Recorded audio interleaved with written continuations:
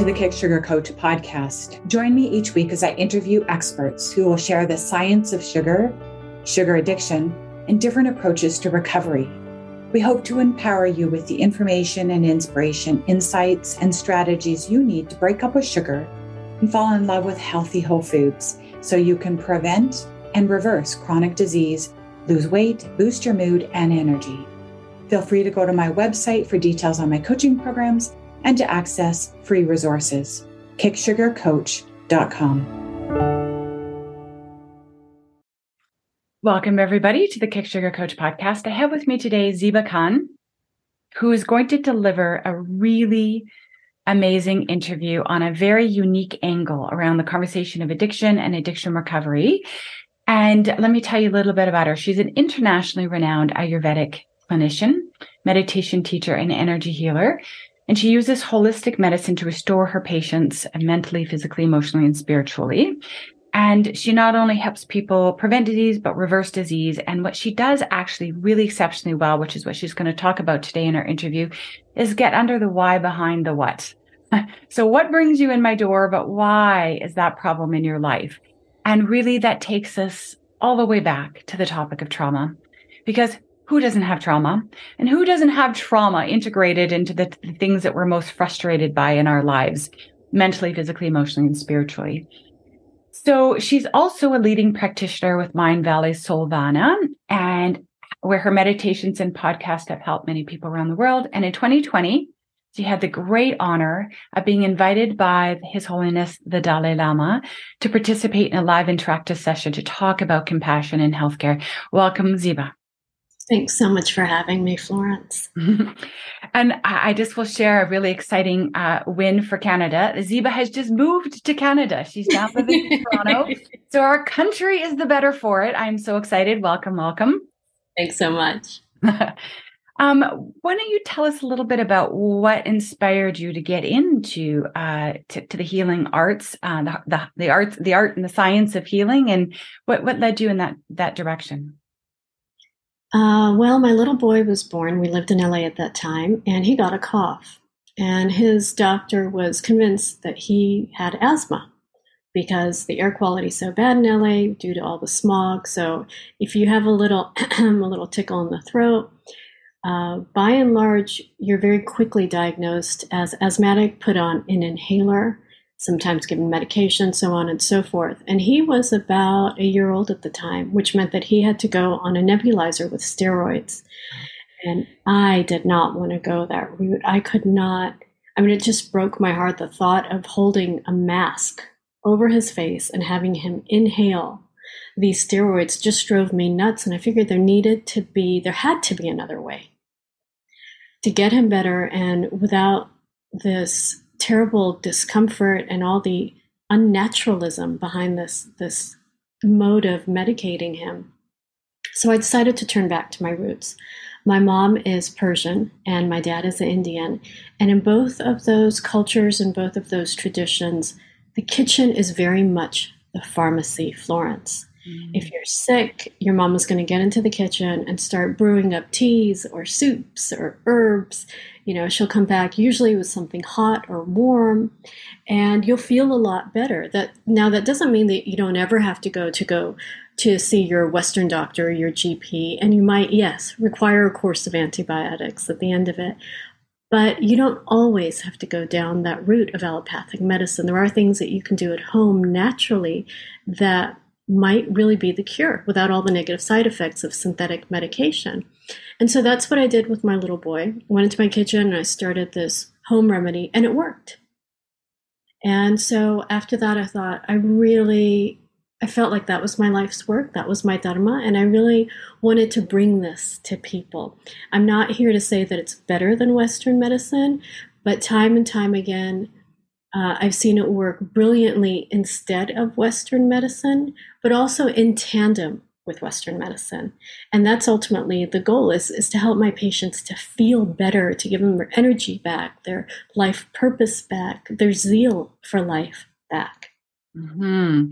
Which sounds to me, because I'm also trauma informed and very, very fascinated by how trauma shows up in our lives in different ways, that says to me that you're moving them out of the trauma response, that heavy, depressed, frozen, freeze state, and moving them back into the parasympathetic, moving them back into the flow of life.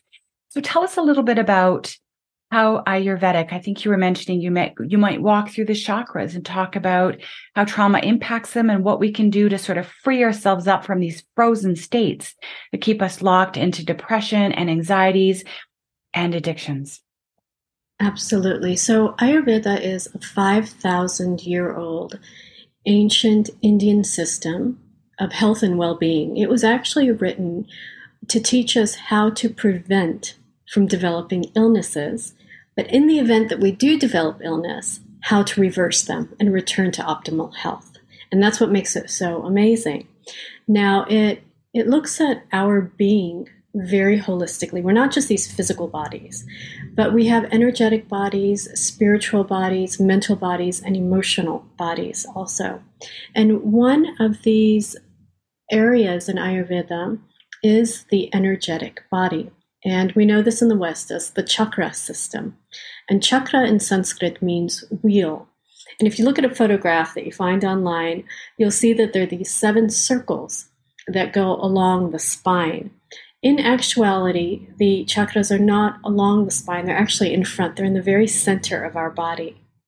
And they are centers where we have a bundle of physical nerves that actually come together. And so there's a lot of activity around these 7 areas in the body.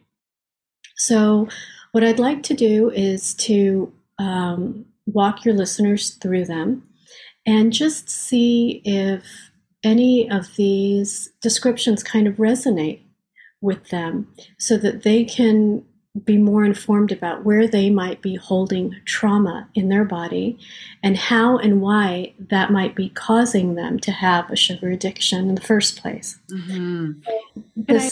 Go ahead. And I have a quick question I'm very fascinated about that description of the 7 chakras being tied to centers where nerves come together and they're sort of bundled. I've never heard that before. So that's why you're saying that we know where the chakras are, because we can see in the anatomical system that where Ayurvedic 5,000 years ago was talking about these energy systems, that when you go into the body, you can see these clusters of nerve bundles. Mm-hmm. And they correspond? They correspond to a lot of things. They correspond to emotions. They correspond to systems of the body, like our digestive system, our circulatory system, our reproductive system. They most fascinating to me is their correspondence to emotions. And, all of the chakras also have a set of organs associated with them.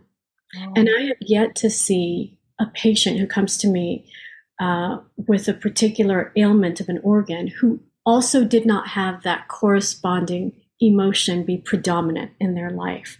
For example, diabetics will come to me, right?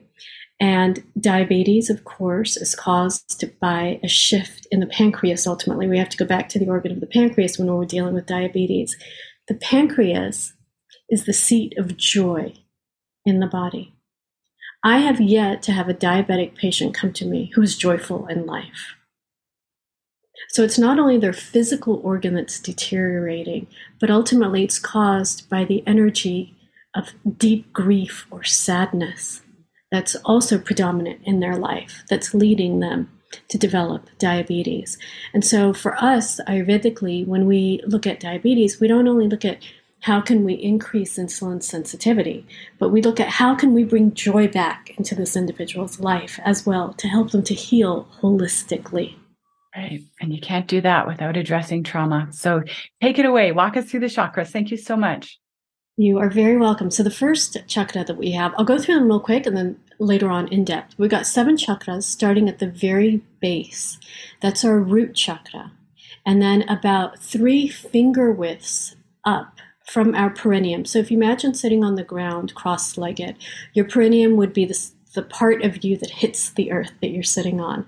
That's your root chakra. 3 finger widths up from that, we've got our sacral chakra. Another 3 finger widths up from that, we have our solar plexus chakra. And then we have our heart chakra. Our fifth chakra is the throat chakra. Then we have our third eye chakra, which is the space between the brows. And last, we have our crown chakra, which is the very top of our head. So when it comes to trauma, the energy of the trauma can get trapped very easily in these 7 chakras. Let's talk about the root chakra in depth. Trauma can occur anywhere from, trauma wounding rather, can occur anywhere from birth to the age of 6 months. This can happen, for example, if you were an unwanted pregnancy, if you were born into a home where there was domestic violence, there was a lot of fighting or yelling, there was a lot of fear, maybe there was no financial security, and so there was a lot of fear about, will we be able to make rent this month?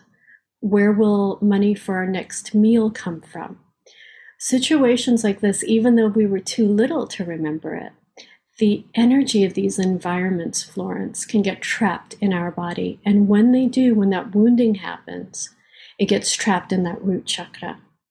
So this can lead to problems when it comes to attachment with our caregivers. We can be anxious, we can be avoidant, we can have inconsistent attachment styles with the people who are raising us and taking care of us. And what that means in adulthood is that we will always be seeking survival and safety. And as adults, we actually can't heal from this unless we treat our adrenals and heal our adrenal glands. And as you know from your trauma work, adrenals are very much involved in this fight, flight, freeze response. And so we've got to make sure that our adrenals are healthy so that we can help to make ourselves feel better in our own skin, in our own external environment, and then address our trauma wound to break addiction of any kind. So one way that we can do this is to really establish a strong sense of safety within ourselves. And we do this simply by being present. Whatever that means for you, if it means focusing on your breath, if it means selecting a focal point across the room, ideally you want it to be slightly lower than your own eye level and about 3 feet out. And studies have shown that when you pick a focal point that's about that distance out from you, so at least 3 feet out and about eye height for you, it begins to relax you. It begins to activate the parasympathetic nervous system. You begin to go into a meditative state. So you don't need anything fancy. You just need to focus on something. It can be an object. It can be your breath. It can be a happy memory. It can be a spot in nature that you used to go to when you were little or that you recently visited. But that will help to relax you and to reground you and to root you in the present moment. Does that make sense? Oh, totally. Absolutely. So ultimately with the root chakra, we want to move out of this state of hyperarousal and into a state of relaxation. And I would say that at least 60 or 70% of my clients have a root chakra that's out of balance. A lot of people suffer from this because we didn't feel safe as babies, as children. Mm-hmm. So the second chakra, if we move up 3 fingers. Can I add to that? Go ahead. Oh, and it doesn't help. It doesn't help that in our modern culture, babies are taken from their mothers at birth, right? That's called separation distress. And sometimes it's a few hours, sometimes it's a few days, right? Back when I was born, my mom didn't see me for 3 days. Oh, you just rest. We've got her. She's okay. Yeah, all the babies are in little cribs, you rest up, you'll be fine. And right. But in the meantime, the baby feels abandoned. The mother's body wonders, where's my baby? Where's my baby? And so many children right from the get-go have gone right into dorsal freeze because they feel abandoned, right? Absolutely. And if it's not that, then it's, at least in the US, it's 2-week maternity leave. Oh, gosh. And that's another form of trauma. So they don't feel abandoned at birth. The babies feel abandoned 2 weeks after they were born. Can you imagine? It's crazy. So you're right. Our society is not one that's set up to honor and to nourish our very, very fundamental need as human beings for deep emotional intimacy and physical touch and connection. Yeah. And so this kind of trauma can occur at any age, frankly.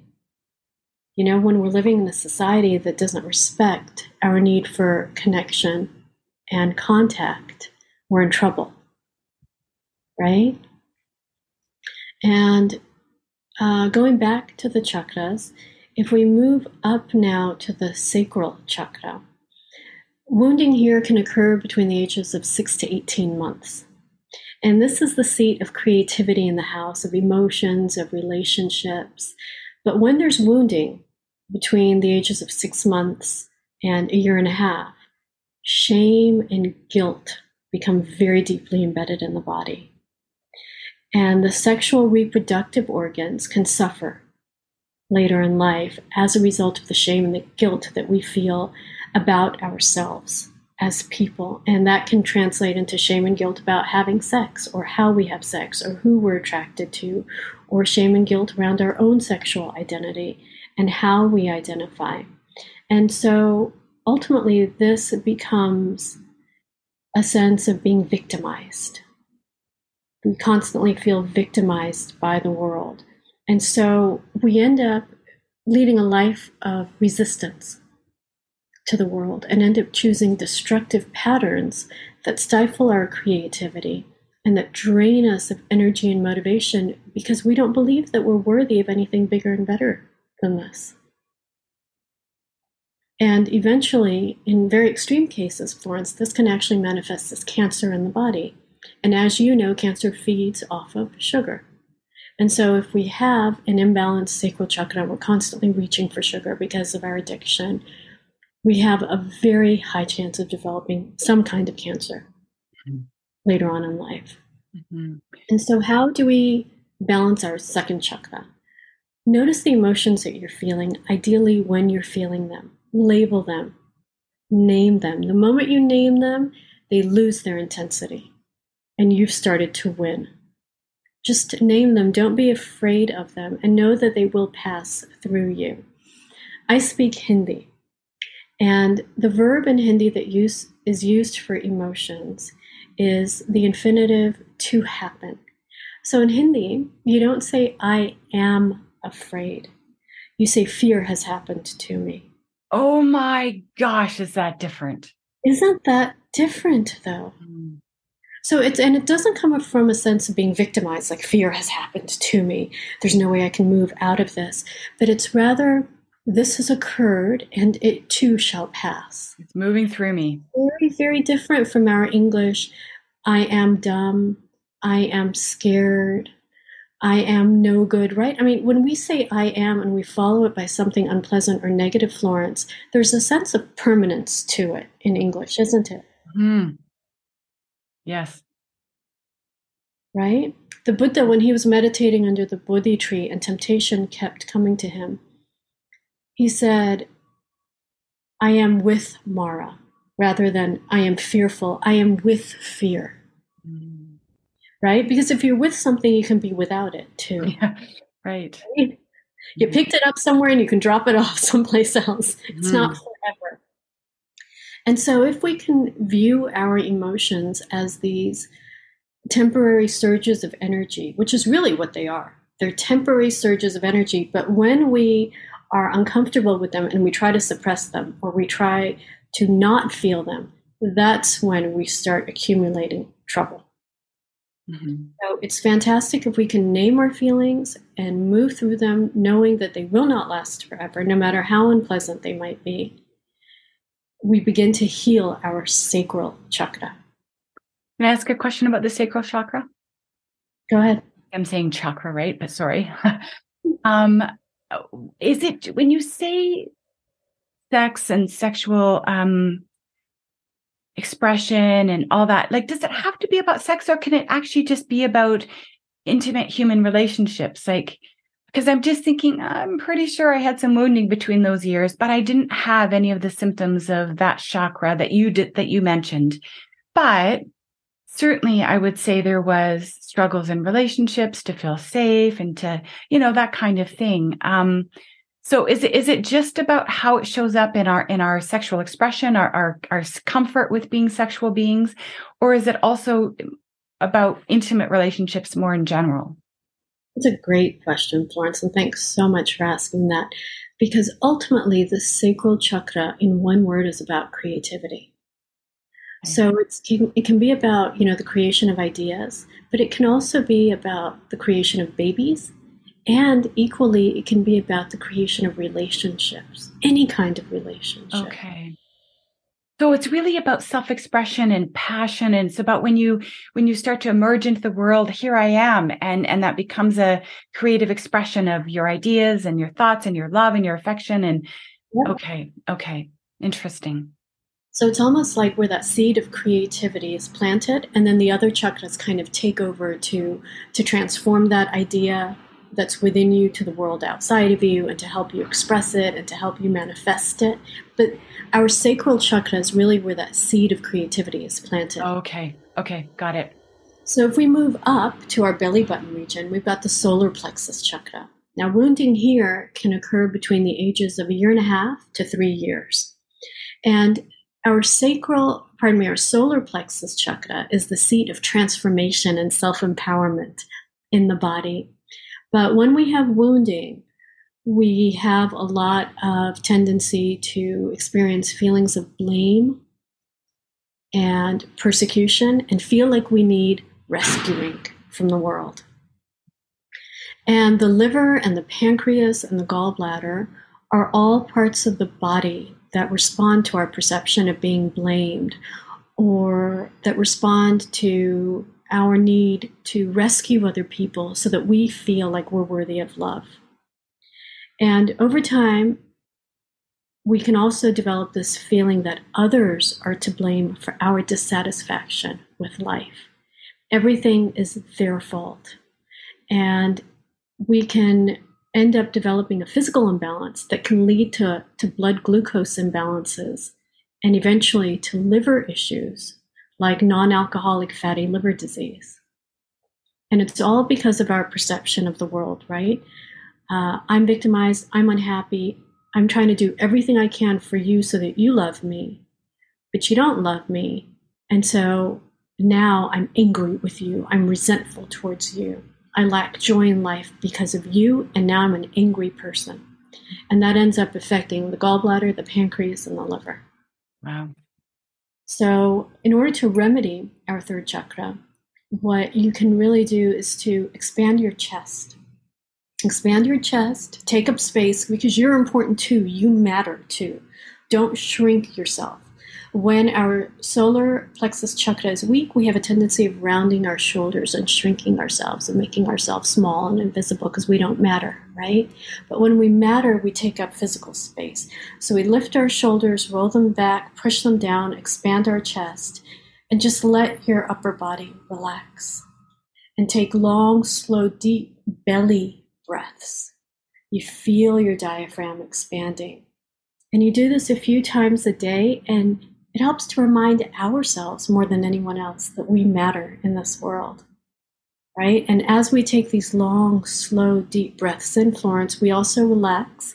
And like you were saying earlier, activate our parasympathetic nervous system and help to release some of this trauma in that middle section of our body. Amazing.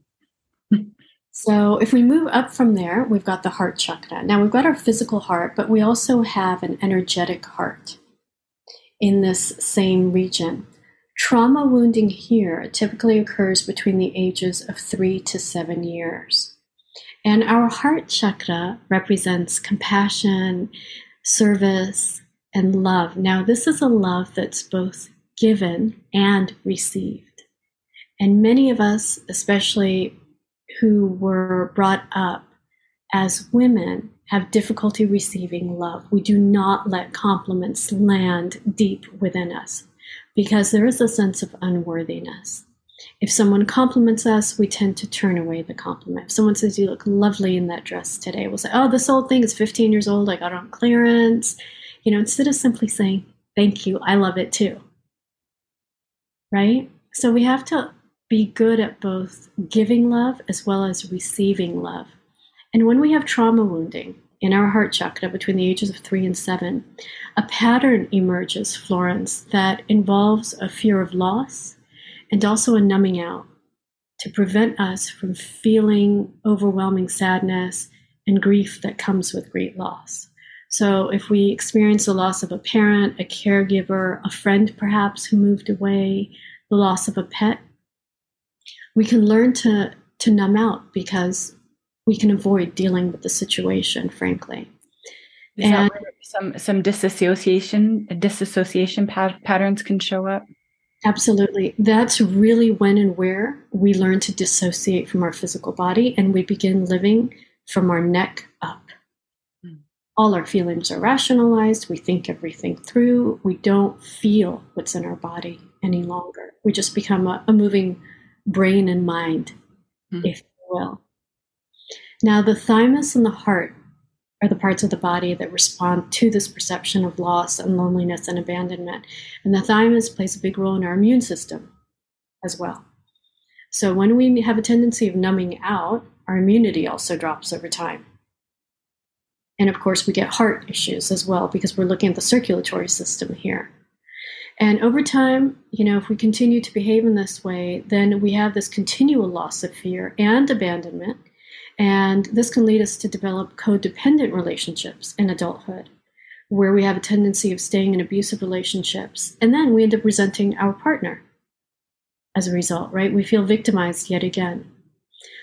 So one way to balance our 4th chakra is really to open your heart to release the sadness and the grief that's there. And you can do this brilliantly and, at no cost at all, simply by walking in nature or walking barefoot on the earth, going to the beach, sitting in a park or in your backyard and leaning your back against a tree trunk.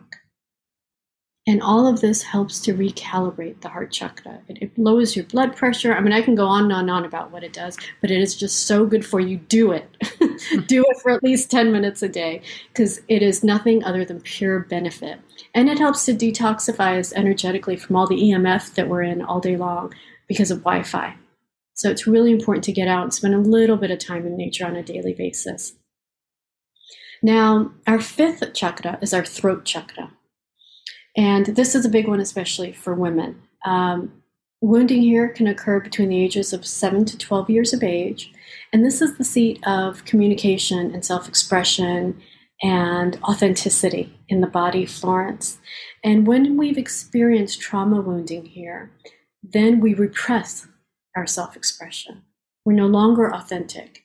We are afraid to speak up what our real, genuine truth is. We're afraid of what will happen if people really see us for who we are. And so we buy into this paradigm of behaving like who we think they want us to be so that we can continue being loved.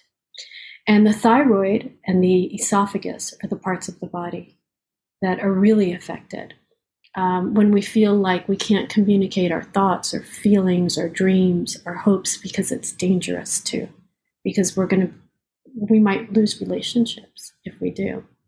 And if we continue this pattern of behavior, Florence, over time, we will develop thyroid or esophageal disease. So to balance our 5th chakra, say something positive about yourself, to yourself. That's one thing you can do. Balance speaking with listening. That's another thing that you can do. Hum to activate your vagus nerve and to relax you, and again to activate your parasympathetic nervous system. Does all this make sense so far, Florence? Mm-hmm. Yes. Yeah. Mm-hmm. And so we've got our 6th chakra, our 3rd eye chakra. It's a space between your brows. And trauma wounding here can occur later in life, between the ages of 12 and 18 years. And the 3rd eye represents our intuition, seeing what we can't see with the physical eyes. And if we have trauma wounding here, then we feel very invalidated in life and by the world. And this leads us to develop patterns of defensiveness and lots of criticism and judgment. And we end up becoming dysfunctional in our relationships, which obviously leads eventually to unhappiness, depression, and anxiety in adulthood. And when we have an imbalanced third eye chakra, we actually have really bad dreams, nightmares, migraines, headaches, a lack of focus. And that's because our pituitary gland is imbalanced.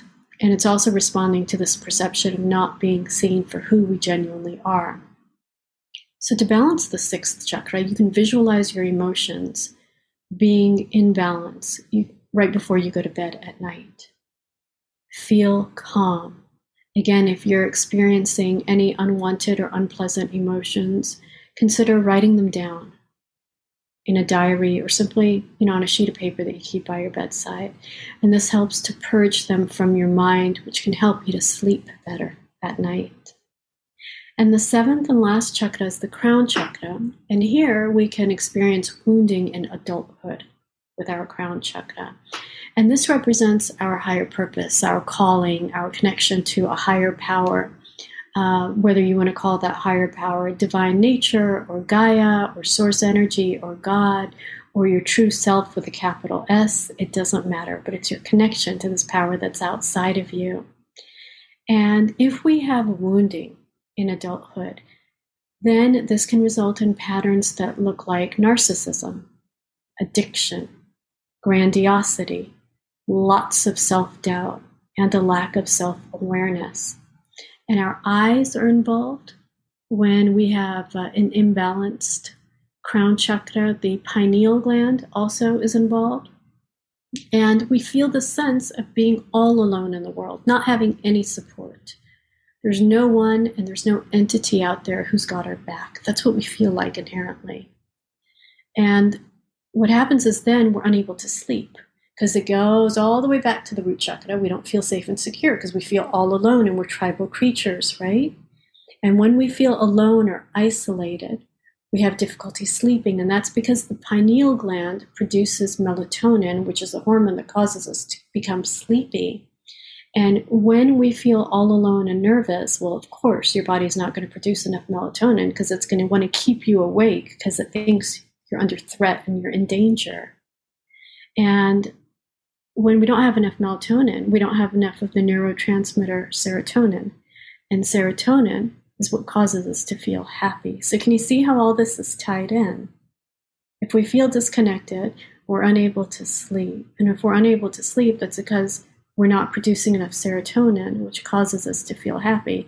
So we feel lonely, isolated, drowsy, sleep deprived. We have insomnia, and now we're unhappy. It's a recipe for disaster, right? Just that one chakra alone.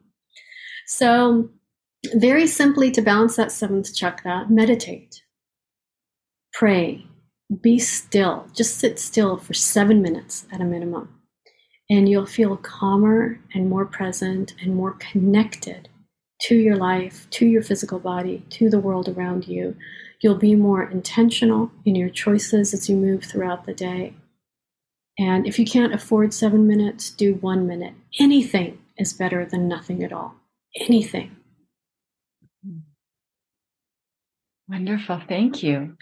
And it's interesting because we all talk about the same fairly universal understanding truths, right? That it's just different language. It's different frameworks. It's different ways of having it make sense. And so this is just another way that people can again understand that when there's these milestone deficiencies, that we didn't get what we needed between 0 and 6 months and a year and a half. And there could potentially we didn't get enough of something that we need to sort of feel safe and grounded and whatever you need to feel at each one of those developmental milestones. And how when you talk about it through the sense of the chakra, it just pulls the emotions, the mind, the body, the Western sort of understanding of these nerves, the nervous system, and with this 5,000-year-old history of using somatic experiencing tools like meditation and breath and nature and yoga and like all of it all works. It's just a question of whether or not you have a framework where you go, I get that. that resonates with me, that lands, that gives me a map, right? So I imagine that when you work with clients, do you do a bit of an assessment to get a sense of which chakras or where there was wounding? And then you sort of make recommendations based on, hey, my sense is that these are the body-based tools that might be helpful for you to bring some balance there. And as the balance comes in, we need stuff outside us like sugar and flour and junk to make us feel better because something's off inside. It's exactly what I do. So I actually read the chakras. So I will make recommendations according to the chakras that are out of balance to help them bring them back into balance. There are certain foods that you can eat for each of the chakras, that I did not go into today in our talk. But there's a lot that you can do. There are gemstones that you can wear. They have corresponding colors. So it's really whatever vibes best with you. There is so much that you can do to bring your chakras into balance. And so any addiction that we develop is not a life sentence. We've all been through trauma, and we will all probably continue to go through trauma in our life. And like you were saying just now, trauma is not only what happened to us, but it can also be the absence of the good things that didn't happen to us. It's not just the bad, and very often we think of the bad, but sometimes it's just this vacancy, this void of the good that we never got growing up, or the good that we never got in that 25-year marriage, or the good that we didn't get, the job that we worked at for 30 years. It's the sense of not being seen, not being valued, not being appreciated.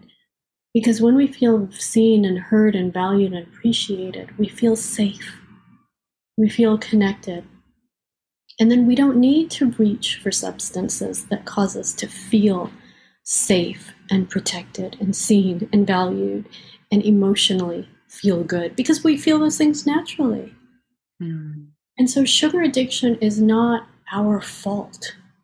It's just a way in which we cope with life. Addictions of any kind are not bad per se. They are detrimental to us physically, mentally, emotionally, spiritually, but we don't have to be their lifelong victims. And just because we've developed an addiction doesn't mean that we can't break free of it. We weren't born with that addiction, right? Mm-hmm. And so we return to the state that we were in pre-addiction. Not something we have to live with forever, but we also don't need to shame ourselves for having it. Because the truth is that it's helped us at some point to cope with things.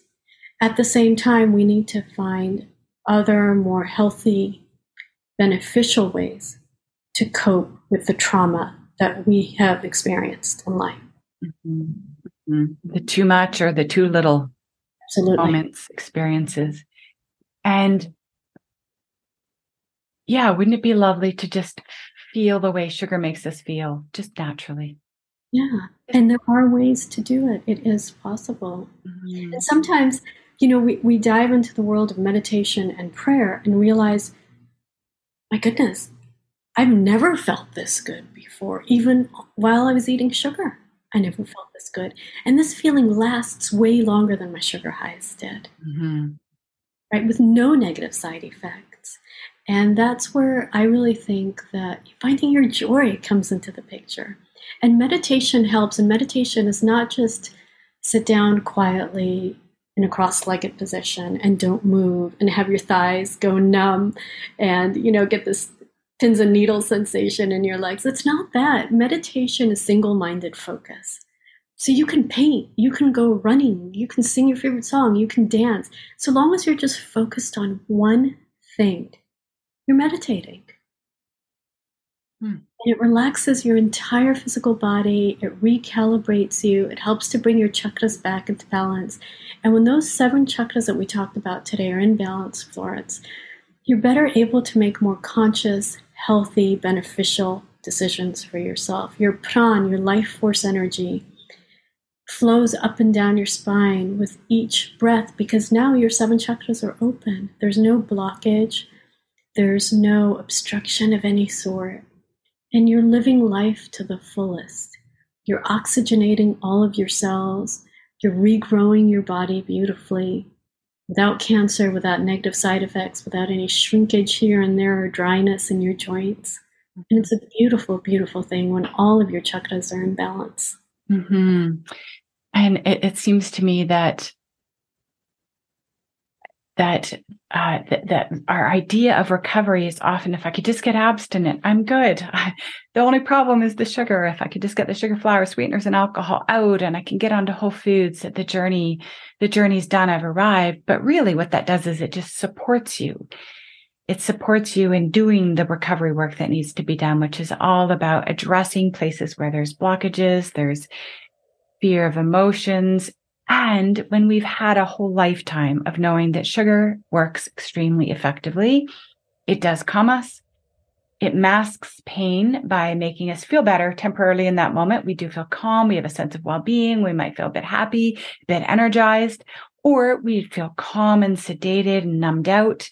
It's either stimulating us or bringing sedation to us. And when we realize that all our life we've just used the same tool, but there are so many other options, new and better ways of doing the exact same thing that actually are pro health, that heal us instead of just give us a temporary nice feeling. And that the nice feelings from these other tools that we've never had the motivation to pick up and use in earnest, like really give them a try, work with them long enough and consistently enough to have our bodies go, oh, I really like that. That's better. Right? Because we just keep running back. We just keep running back to what works. We know, I mean, it does work. For most of us, it's very, very sedating, very comforting. Yeah. And you know what meditation does? Again, meditation of any kind is it helps to train our brains, Florence, between putting even a split second between our thought and our automatic conditioning. So if we can meditate, if we pray, if we can just cultivate some space between, oh, I need something sweet, I need some sugar, and our automatic response of walking over to the kitchen or the fridge to go get something, then we can make more conscious decisions. Because that's where our freedom lies. It's not about eliminating the cravings per se. It's not about eliminating the thoughts per se. But it's about being more conscious in how we choose life. And there are ways to eliminate cravings. Like in Ayurveda, for example, we say that bitter is the enemy of sweet. So the more bitter food you eat, the less sugar cravings you're going to have. Like black licorice is phenomenal for beating addiction and cravings. Macadamia nuts, if you're craving anything, have a few macadamia nuts first. And your craving might go away, or you might be able to delay it for a while, or you might feel that, you know what, you don't want it after all because you feel very satiated right now. Mm-hmm. Or have something bitter. I mean, there are Ayurvedic bitter herbs that I give my clients, like moringa. Moringa is a fantastic one, both for diabetes and for people who have addiction of any kind. But black licorice is really, really good. Jasmine is also a good one. Jasmine essential oil. If you have cravings, smell some really high quality jasmine essential oil, and that'll help to beat the craving in the moment. So cravings are definitely a problem because they can lead us to temptation.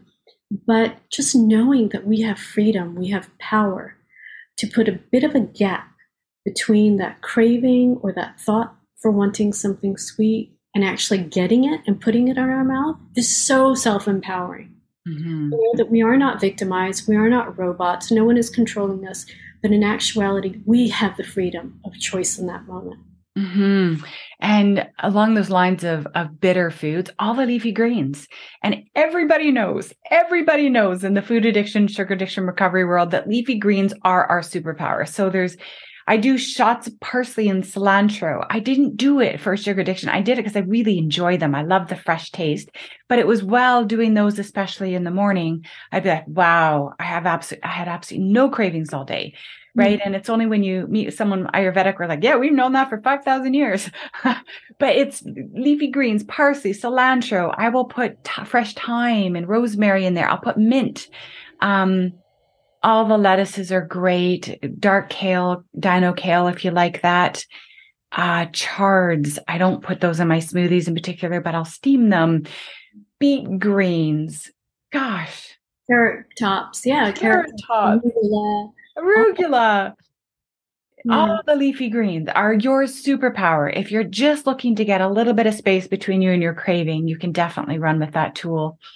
And speaking of prayer, I wanted to share one that I have on my fridge just in case it's helpful to people. Speaking of the power of prayer, here's one that I wrote that I thought I would share in case it gets people started. So it just says, Dear God, universe, source, I pray for another day of easy, peaceful abstinence. May it continue to be a top priority today, the foundation upon which my life is built. May my scale hold me steady, hold me strong, keep me safe. May both open doors for healing and miracles, health and happiness. May it bless me and others in a way I may never know and beyond my wildest imagination. Thank you, God. Thank you, universe. Thank you. Thank you. And it's one of those things that when I'm in the kitchen, I can't not look at this prayer that I say every day. May I have it be blessed with another day of being a whole food woman on the path of recovery. Amen to that, Florence. How can people find you and work with you? And tell us about that. Well, the best way to connect with me is through my website. That's zeebahealing.com, Zeeba or Zeeba, healing.com. And I'm also on Instagram and Facebook at Zeeba Healing. And I've got a lot of online courses too. So if people want to explore, healing as per their unique dosha, which is your mind, body, spirit composition in Ayurveda, I offer a lot of courses on that as well, or they can work together with me one-on-one.